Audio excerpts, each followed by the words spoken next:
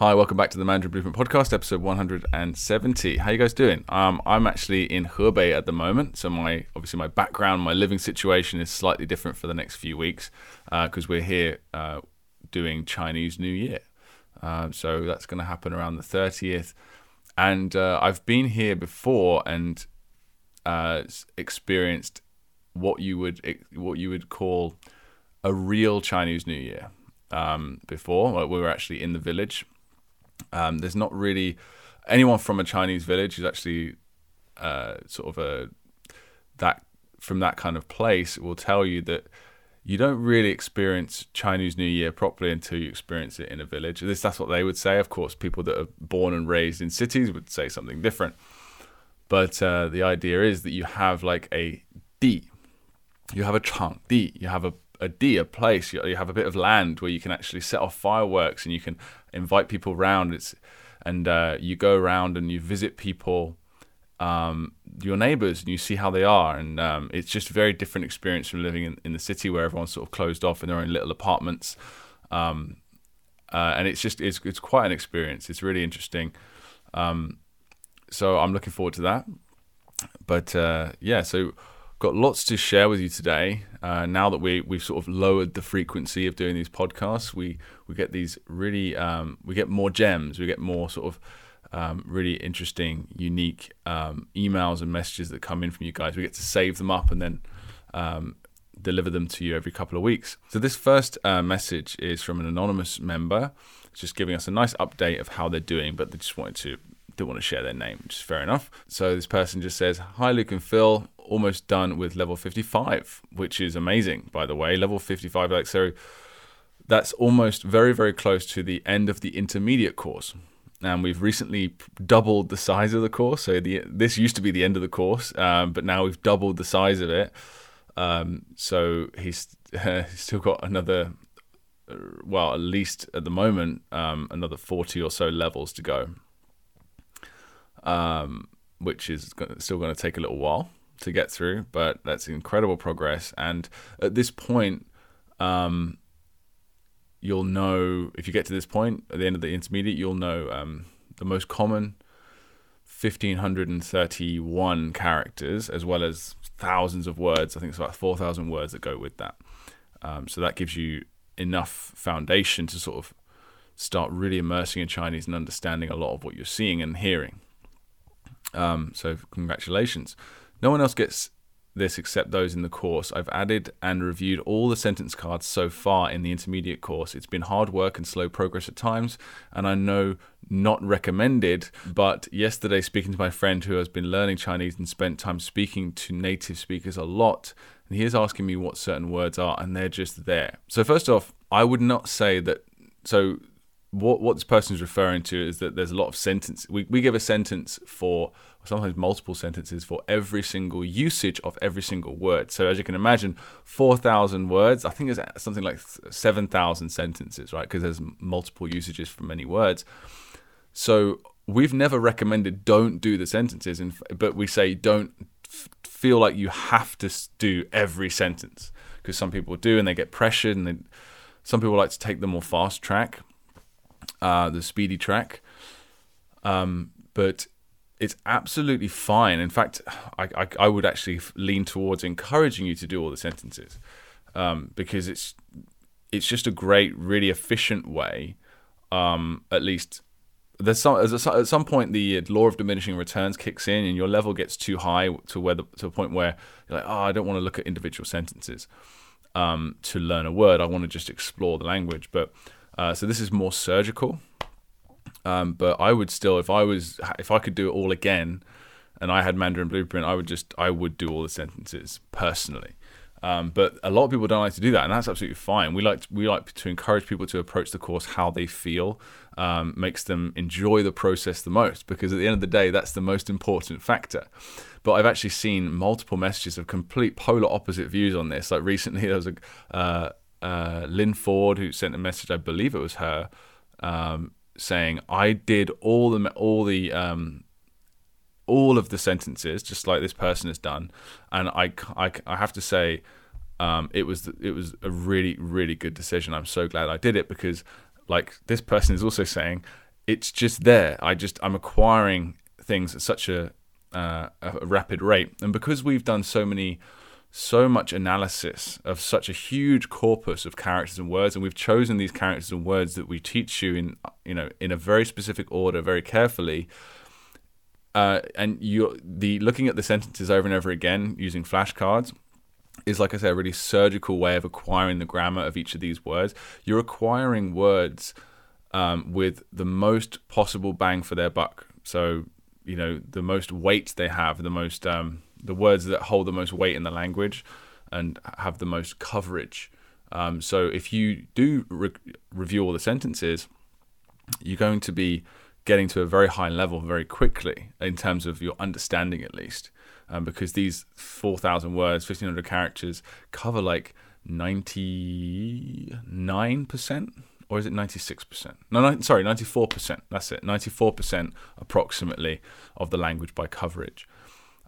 So yeah, like by the time you're finished with all of them, you'll just notice just a huge jump in your ability to understand and consume the language. That's why we say, well, there's a few things that I want to tell you about our developments, where we're going at the moment, and some stuff that we're creating, which is really exciting. But I want to save that for a little while. And I don't want to do what I often do, which is like announce it like months in advance, and just because I'm excited about it, and then people have to wait ages to actually see the stuff. Anyway, but yeah. I've gone on for a huge long tangent there. Let's get back to the message. So I know what the character looks like in my mind. I have a deeper understanding of the usages of it as I've seen it in multiple compound words.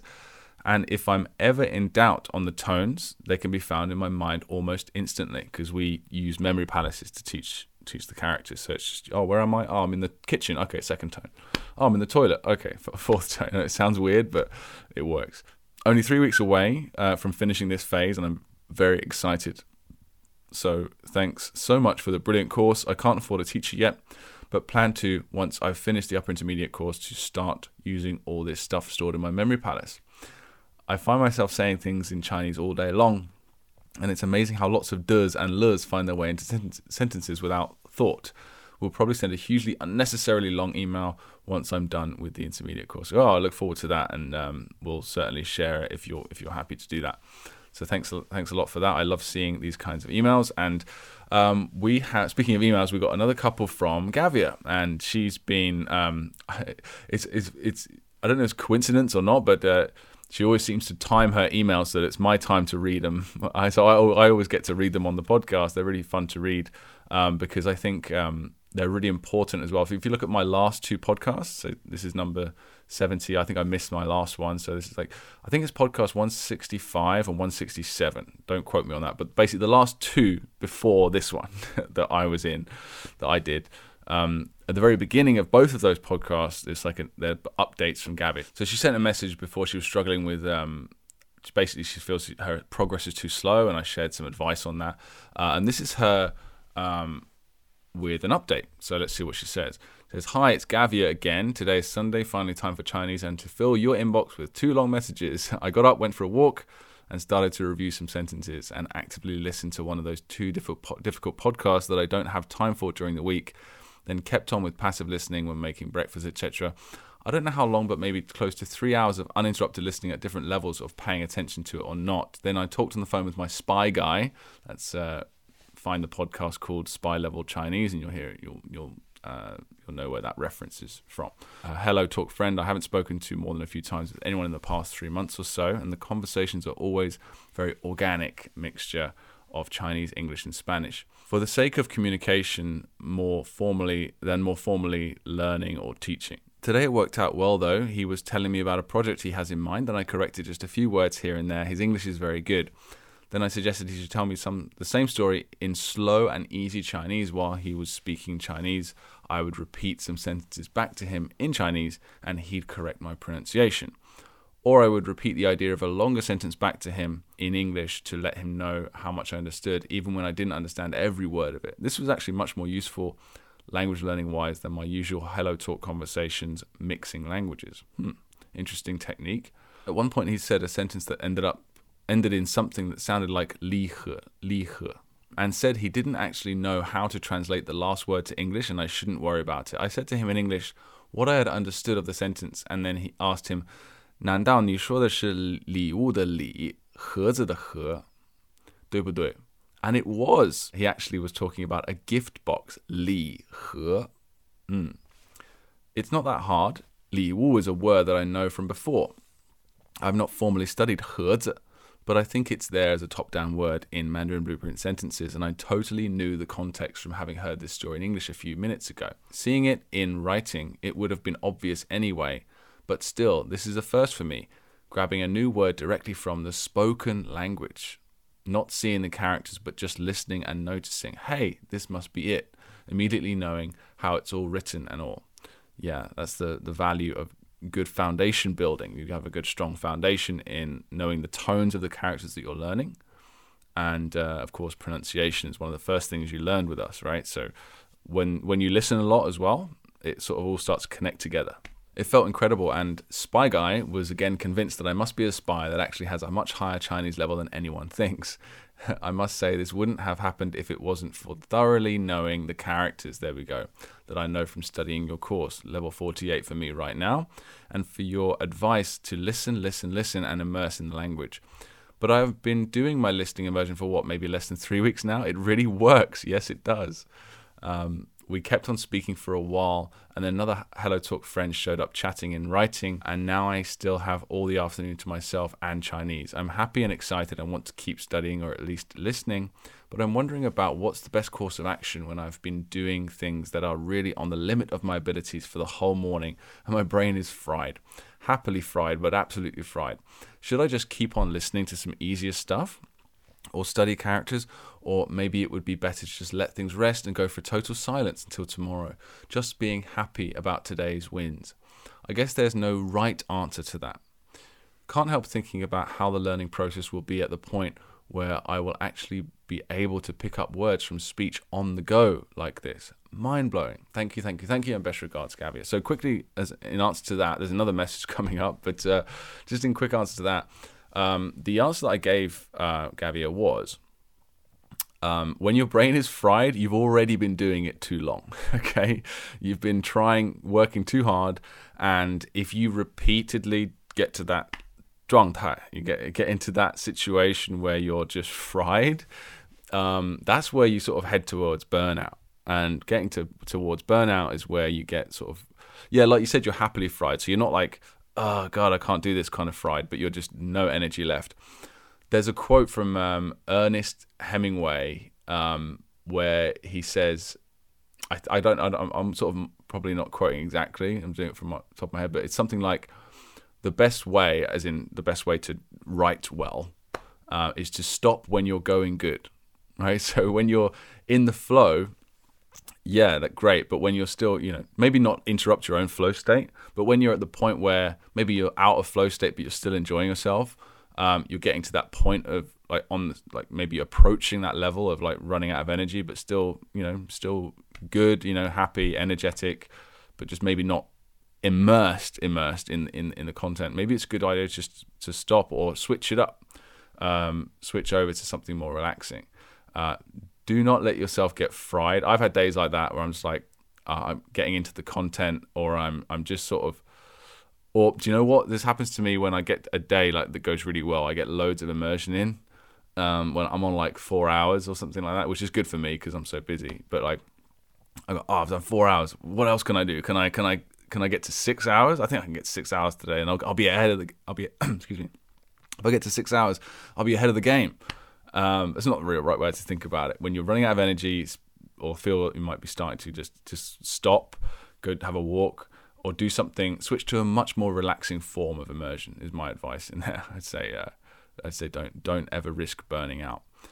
It's much better to keep the water boiling, as Katsumoto would say, rather than to like burn a hole in the pot and like, all the water comes out and destroys your cooker as well. So the next message here, I think it was the same day actually. She says, I'm so excited about my new immersion phase and I have tons of ideas and questions, but today I really try to keep this short or shorter than the usual at least. Do you think it's okay to listen to people speaking with an accent when starting the immersion phase? Someone Chinese, not a language learning specialist in any way, mentioned I should stick to listening to standard Mandarin only to avoid learning bad pronunciation. Bad pronunciation. We'll come back to that. My own thinking is that standard Mandarin is important at the time when I start to speak or when I'm shadowing. I consider listening to audio with different accents as a good way to practice getting used to hearing the same things pronounced a bit differently. It's still 普通话, not any other dialect, quote unquote. Of course, right? I do try to make sure I get a varied diet of audio that includes lots of healthy standard pronunciation as well.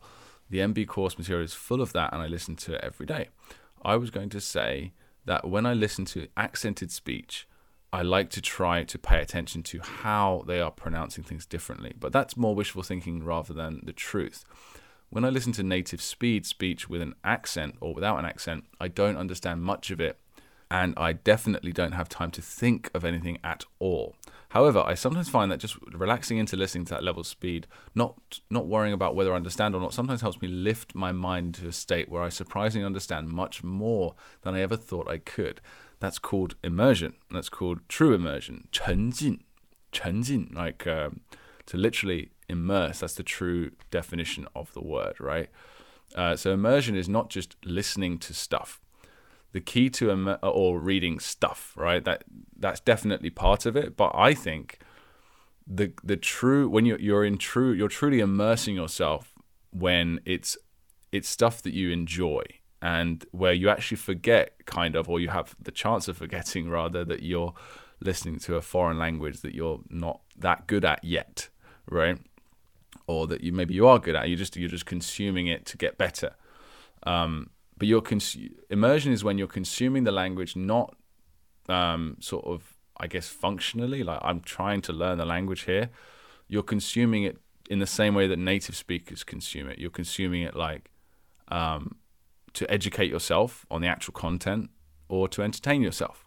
Okay, so that's just my personal view. And I think when you start getting to the point where you're describing right now, that's like true immersion. That's what you're trying to aim for. Not that you'll always be able to be there. That's kind of like the flow state. But yeah, that's like the goal, I think. Kind of like I understand faster than I can think, which could also be expressed as I stopped trying to unconsciously translate what I'm hearing, even if I never noticed that I was translating in the first place. Sometimes it's so weird that as soon as I notice that I understand actually quite a bit, I immediately fall back to reality, start thinking and quit understanding. That sounds like meditation or something. A bit like when you are dreaming and you notice that it's a dream, but as soon as you notice, you wake up and can't get back. This is why I want to include some too difficult material in my listening diet, besides the fact that real life, when my Chinese eventually gets there someday, will be like that. Accents vary and everything is too fast. I think trying to listen to the real thing, quote unquote, is just fun and cool. Getting to that not thinking but understanding state doesn't happen to me with slow and understandable audio. It needs to be something so fast and hard that I can maybe give up trying and thinking. But yes, there needs to be a daily dose of understandable, easy, standard audio too. That's really interesting. Thank you again and congratulations for getting the advanced course out. I look forward to getting there, Gavia. Okay, so the main question here. So thanks for that. I really appreciate it. I think a lot of people appreciate this kind of detailed sort of account of your experience learning this language. But the main question is, should I bother listening to stuff with accents? I think absolutely. And it's kind of unavoidable. If you're watching TV shows, I guess it's pretty much all standard Mandarin, right? Except for like the more advanced TV shows that are more difficult, like 武林外传 or something like that, which actually it makes 武林外传. It's like my wife's favorite TV show ever. She can listen to, it's like 70 episodes. She's like watched every single one like 1,000 times or something. It's like got a very cult following, and the whole point of that show, like one of the key sort of characteristics of the show is that it has all the different characters or have all these different accents from different parts of China, and it's really fun. But here's the thing, very, very few people speak absolute standard Mandarin, so kind of like it's weird, like learning, just limiting yourself to standard Mandarin is not real Chinese, arguably, right? But it's So that's when the person above said bad. When people speak, what did he say? Avoid learning bad pronunciation. Bad. It's not bad pronunciation. It's just like someone from Newcastle in England, they would say like, I didn't want to do a Geordie accent, but let's put it like someone from Newcastle or someone from Yorkshire or someone from Leeds. They're from like the north of England, and as opposed to someone from like Devon or Cornwall or Portsmouth, right? Or London. All these people have very different accents, right? Or rather, it's like, are they speaking wrong? Is someone from Newcastle speaking with bad pronunciation? No. And if you're around, you need to be able to understand accents, not like you said, not dialects. I think I don't really understand much dialect. I understand a bit of Sichuanhua and stuff like that, but it's not really. And of course, my wife's Changzhouhua, up where we are. But it's only if you're in my specific situation. I think there's very few in my opinion, very few reasons to learn an actual dialect, other than my family is from there and I want to be able to speak to them or understand them better. That's cool. Or if it just interests you. But yeah, I think it's good, very important actually, to immerse yourself in other accents. But if you're listening to natural, native Chinese content anyway, it will naturally happen anyway. So the southern accent, for example, in Chinese, where it's like instead of zhi, chi, shi, it's more like zi, zi, si, or like the Guangdong accent, or even the Taiwanese accent. It's important to expose yourself to that. But you naturally won't expose yourself to it very much in the early days because you'll be mainly focusing on graded content, lower level content, which will naturally be standard Mandarin, right? Or easier TV shows. The reason you'll be focusing on that because it's easier, right? And they usually actually naturally have standard Mandarin. So I wouldn't worry about it too much. I think it's good to expose yourself to it, but you don't need to go out of your way to find accents and be like, I must listen to that accent. It will just naturally happen. You'll naturally get used to it. Cool. So thanks again, Gavia, for sharing. Do keep us updated. Next is John Kramer on time to get real about sentences. This is level 13 where we say, okay, you've just learned foundational handful of words and characters. Now here's a bunch of sentences that are made up of those characters. And guess what? You can read all of them without pinyin or English. You can just read them because you've learned the characters involved. So it's a very exciting lesson for a lot of people. He says, this lesson didn't come soon enough. What a great boost to put all the hands and movie making to practical use. That's the character learning method. And what a thrill to be able to read sentences in Mandarin. Love it. Yeah, I'm excited for you, John.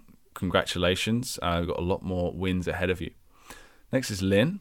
Vocab unlock for si. I was wondering if you knew the origins of 歇斯底里, 歇斯底里. Usually I kind of figure out why certain characters are used for a word, but this one I'm at a loss. I tried to Google search and couldn't find anything. I went over each character in Pleco to see if I could figure out there, and I just don't understand why these characters were chosen to mean hysterical. Just curious if you knew. Well, that shows that you're I think that this makes sense. It shows that you're getting to a high level, because when you are actually genuinely stumped, there's a good reason. It's probably because it's a transliteration, right? Transliteration is like a literal translation of an English word, right? They didn't exist in Chinese, and they just took the English word and they chose a bunch of characters that kind of sound like it. So this is a transliteration. 歇斯底里. Sorry, 歇斯底里. Sorry, I apologize. That's the third tone. 歇斯底里. I can't even say it myself now. 歇斯底里. 歇斯底里. There we go. This is a transliteration of the word hysteria, which is an actual mental illness. Okay, so but it's used in the same way that we use hysterically. So it's not actually it is the illness, but it's usually used in a sort of more metaphorical sense, like she cried or screamed hysterically or something like that. 歇斯底里的哭了 or something like that. So yeah, that's why when words like that trip you up, that's usually the reason. Especially when you get this far into the course, you're like, I can't figure out the connection. If you can't figure out the connection, it's probably because there isn't one. Because it's like Disney, Disney. It's Disney, and that's very, very common in Chinese. That used to throw me off a lot when I was reading I love reading books translated from English, or books that I like in English, the Chinese versions. And I'd spend ages what is this? What is this word? How come I've never... Oh, yeah, it's someone's name. I'd be looking at it for 2 minutes, what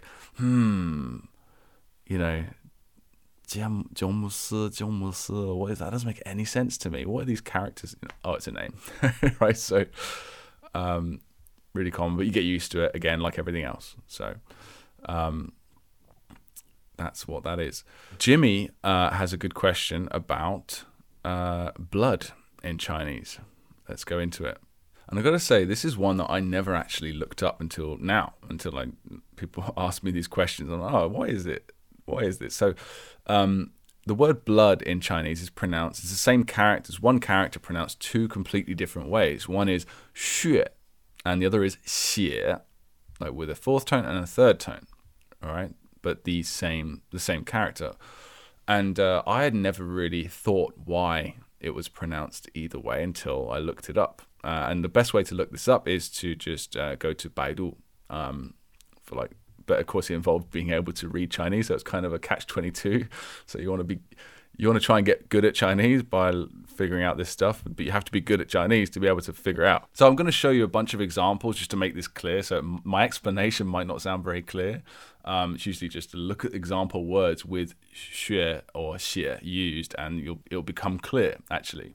But the key difference between the two is this: 血 is slightly more formal, and it's used in actual compound words. You'll usually see it at the beginning of a series of characters that make up a word, and it's very, very tightly woven into that sort of set of characters to make the final meaning. Whereas 血 is kind of it's usually at the end. It is still a compound word. It's still part of a compound word, but it's more separated from the rest of the characters. Again, doesn't make much sense, right? Just hearing the explanation. So that's just, if I show you example words, and you will need a little bit of basis of understanding of Chinese to actually understand this, but I think most of you will be all right. So let's look at the examples that we have on screen here for 血, right? So 血红蛋白, which is hemoglobin, right? So literally 血红, blood red protein, 蛋白. And you'll see in brackets the word 限定, which just means a fixed word, it's a fixed term. 血肉模糊, this is a phrase. I don't think it would count as a chengyu, but it might do. But 血肉, so blood, meat, 模糊, unclear, right? So it's kind of a gross word. It means mutilation, mangled, mutilated. But you can't take away 血 from that. It's an equal. It's on an equal par with the rest of the characters in this particular phrase, right? 血液循环, all right? 血液is blood, right? Literally, blood liquid is blood. That's the whole word. 循环 is circulation. So blood circulation, right? So to say that word in Chinese, 血液循环, you'd need the 血 pronunciation. The next one, 一片血泊, 血泊. Right, so the key thing you're noticing here is that when it's 血, it's usually before the rest of the characters. 血泊 means a pool of blood. So sorry about this, but we are talking about blood, right? So it's going to be related to sort of not very pleasant words a lot of the time. Or 腥风血雨. All right, so I don't even want to tell you what that means, but 血雨 means raining blood, okay? Blood is thicker than water. 血浓于水. 血浓于水. That's a more ancient word. So it's, as you can see, that's why 血 sort of is more of a formal thing.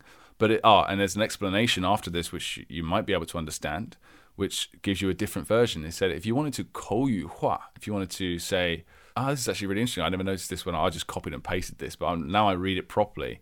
If you go back up again where we have 血肉模糊, in brackets afterwards, it shows you the 口语化. If I was going to make it into more common spoken Chinese, it would be this: 血和肉都混一起，看不清.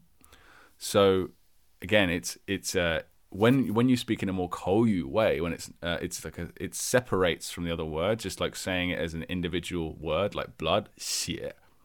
You would use the 血 pronunciation, like 血 and meat mixed together, not clear, 看不清.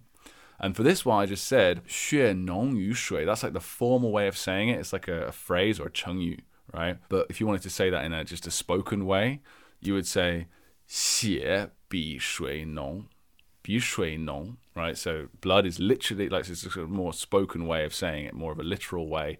Blood is thicker than water, or 浓 is more like concentrated, right? And then there's one more example here, which is 血流成河. So it's basically like blood flowed as river, like, and formed rivers. It's like saying rivers of blood, basically, like after a big battle or something like that. But if you want to say it more 口语化, more spoken Chinese, you would use the 血 pronunciation. So in the one I just said, 血流成河, this is like a phrase, this is a 成语, it's a fixed expression, like a turn of phrase. Rivers of blood is like a fixed expression. Whereas if you're going to say something more like the blood flowed just like rivers, my English is terrible, but like if you want to be like just explain what happened more matter of factly in a more common way, you would just say 血流的都像河一样了, right? So blood flowed as just like it was like river, like rivers, right? So it's more of just a phrase. So that's basically what 血 is. And if you look at the examples for 血, it's, you know, it's more separate from the previous characters, you can see. So 鸭血, 鸭血, right? Duck blood, right? So it's not like, it is technically a word together, but it's more separate, if you know what I mean. So 流鼻血, 流鼻血, like to 流, to flow, nose blood, right? To have a nosebleed. It's more of a 口语. Or 抽血, 抽血 is like literally to take blood, right? So if you go get a health check or something like that. Yeah, and I don't want to give the other examples. Again, I don't want to keep putting all these words, these images in your head. But yeah, basically, that is the gist. So really interesting. Thanks for the question. I'm sure that's actually one that's on a lot of learners' minds, because it's not, as long as you learn the words. So basically you'll be able to sort of get more of an instinct going forward. When you learn a new word with this character, you'll be able to remember easier which pronunciation it should be. Next one here is from Lynn on vocab from Port. She says she has a sentence here. She just gives it one of the sentences that are unlocked in the course, which is 睡觉的时候不要用手压迫胸, 压迫胸, like pressure on your chest while you're sleeping. 会做噩梦. If you do that, you'll have nightmares. And I've never heard that. I don't know if you have. She said, this was an interesting sentence. I had never heard of this before, and I wanted to know if this was actually a thing. So I paused my flashcard reviews and dived into a rabbit hole of articles about where this came from, and there is some science behind it, which led to reading about pressure points on the body and then some folk stories, all very fascinating. It happens a lot when I read something on our flashcards or stories and then end up in a Google black hole of learning more about the culture. I love how language learning is about so much more than just speaking. Yeah, that's actually a really interesting thing. I had never heard that, but so obviously having this is connected to having nightmares, like putting pressure on your chest. Okay, really interesting. And I really like the final sentence here. I love how language learning is so much more about, is about so much more than just speaking, and that's so true. Learning how to speak well is, of course, a huge part. You're way past halfway there, but there's 10, 20, maybe even 30% of communication that is non-verbal, and maybe it's even more than that. I don't know, but there's some statistic about that. And it's not just about your gestures and body language, and that your tone. Not tones, but your intonation, also how you look at people. It's also about cultural understandings, like what to do at certain points. So I'll give you an example that just happened to me today. I'm not too bad, because my wife is Chinese and I have quite a bit of experience. I've never done business in China really. I've dabbled, but not really properly. Not like my friend Scott or something like that. I haven't built businesses in China and that involve dealing with Chinese people all the time. So I'm not great at it, but I do understand quite a bit now about how to deal with certain family members in different ways, like what to say and what to do. But like an example for you, right? I dropped my wife off at the village just outside this city where I am. I'm in Qingxian right now. It's a very small city. And I dropped my wife and kid off at my mother-in-law's, just a village outside the city. And as I was leaving, I was like, I'm coming back in the afternoon. No need to, because she's like really, really nice. And the mother-in-law wants to sort of follow me outside to the car. And I'm like, there's no need. And I just sort of left. And I just sort of waved. I was like, no. What did I say to her? Something really basic, like something like, 不用送我, 不用送我. Like, no need to song me. Like Chinese people, when you leave their house, they'll song you. They'll deliver you outside, basically. Not to make sure you leave, but like to like just be polite. Like, you know, like your nan might have done. I remember my nan always used to wave until we were out of sight and stuff. And often, the more traditional you are, the more you live in the village, basically. The more village you are, the more you have these sort of tendencies. And I just really blasé, just went, no need, thanks. I'll see you in the afternoon. So I'm literally coming back, but she's still like followed, because you literally have to like push them back, basically, and touch their body and just be like, no, go back inside. Because it's really super cold where we are as well. So it's like what I should have done, what a Chinese person would have done from that village is I would have said, no, 不用, 别送我. Like I would have like smiled and held her shoulders and turned her around like physically and said, no need to follow me. I'll see you in the afternoon. But I just sort of waved like that. So because I only waved and said, no need, see you later, and was too blasé about it, she followed me all the way out, and I realized she was still behind me when I was at the car. Like, go inside. So it's a small thing, but those little things really matter, and it's how you communicate. It's not verbal, right? It's not anything to do with words. It's to do with physical actions, and that's just through experience. And I've said this before, but it's one of my things that I want to do. Maybe at some point this year, I'd like to bring out a cultural understanding course. I'd like us to create something like that, because it's so important. You know, speaking Chinese really well is like 70% of the way there, and that's more than most people ever do, for sure. You're still ahead of 99% of people that learn Chinese by learning it well through Mandarin Blueprint. But if you also go that extra mile, wow, like that really opens up doors for you, trust me. So yeah, it's definitely about more than just speaking. Next is Matt, on level 33 complete, and he says, oh my gosh, the explanations for the question words are so helpful. I get why they weren't an explicit grammar point earlier in the course, because that would have been distracting and counterproductive for the reasons you mentioned in the same article. But it feels like a missing puzzle piece for me to see what I've been unconsciously getting the hang of spelled out explicitly like this. There is really so much clicking in the home stretch of the foundation course. I'm excited for the last few levels. Yeah. So what Matt's referring to is basically the way we teach grammar. We don't teach grammar. You learn grammar naturally, and we've calculated it so that we know exactly roughly when you've had 10 exposures to a certain usage of a certain word, right? So we're kind of nerdy like that. So when you've seen the word in context and had a chance to review your flashcards with that in that sentence, in that specific usage, then we'll show you the grammar point. Then we'll say, oh, this is what you've learned already. Subconsciously, this is what you've acquired. Now, I think it's also very valid to say, hey, this is how grammar works, and now here's a bunch of example sentences. I think that works fine. But I personally like this way, because it's not as rewarding. It's not as sort of, how would you say?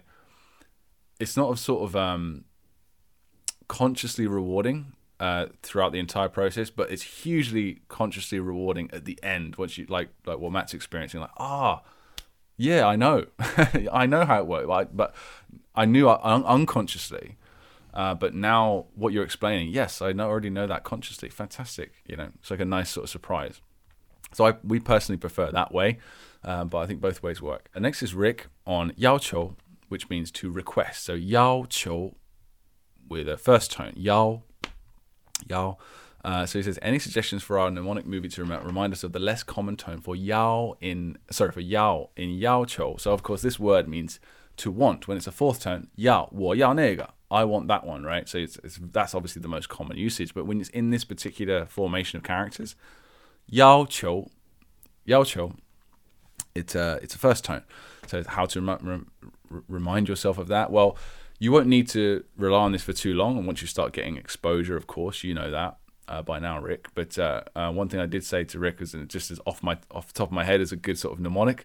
It's like people who make a lot of yao chous, like requests, they're very high maintenance, or they have high demand for things, right? So that's just boom. High is first tone. So I thought if anyone else is sort of at this stage where you want to learn that word, that's a good little tip for you to remember those two. So I thought I'd leave that in here. Another one from John. He says, I just wanted to say I've learned a lot so far from the member comments and the videos. Really appreciate everyone's contributions and the responses / follow-up clarifications from Luke and Phil. Thank you so much for that, John. Yes, I agree. And this is something that Phil and I instinctively kind of knew would pay off massively in 2019 when we first launched this course. So we always from the get-go put a lot of effort into encouraging comments and responding, and we still do, and we always will, because it's such a thing that was missing for us, is that community aspect when we were trying to sort of muddle our way through and figure things out with Chinese. And so I'm glad that you're finding that useful. Another one from Rick here. Again, I thought useful. Some people might want to know, a little tidbit. So there's a sentence here with Huarmen. Now, if you probably listen to this. If you listen to this, you probably know a bit of Chinese, and you know that men on the end is used for people only, right? In theory. So Huarmen, right? So it's about a story about growing flowers. So surely we made a mistake there, right? And you know what? When I first saw this, I thought, hang on, maybe we did make a mistake. But then I remembered, oh, no. I looked at the context. This men is only for people, but it's also used when you personify, or is it anthropomorphize? Is that the word? Where you personify or anthropomorphize objects or animals into people. You think of them in the context of people. Like maybe someone who's obsessed with gardening and loves her flowers, and she talks to the flowers every morning. The huarmen, right? So it's okay to use it in that context. So like my wife, she'll say "goldeman," which is something that I've never heard anyone else say. So don't quote me on that as like something to say that's accurate. But she might just be making it up as a joke. But goldeman, like Goldman, it's like referring to our two dogs, right? So it's just a little tidbit for you. And one final comment here from Theodore. Make a movie for 谢, which means thank you. Say 谢谢 in Chinese to say thank you, and look at it, it's a really complicated word, character rather.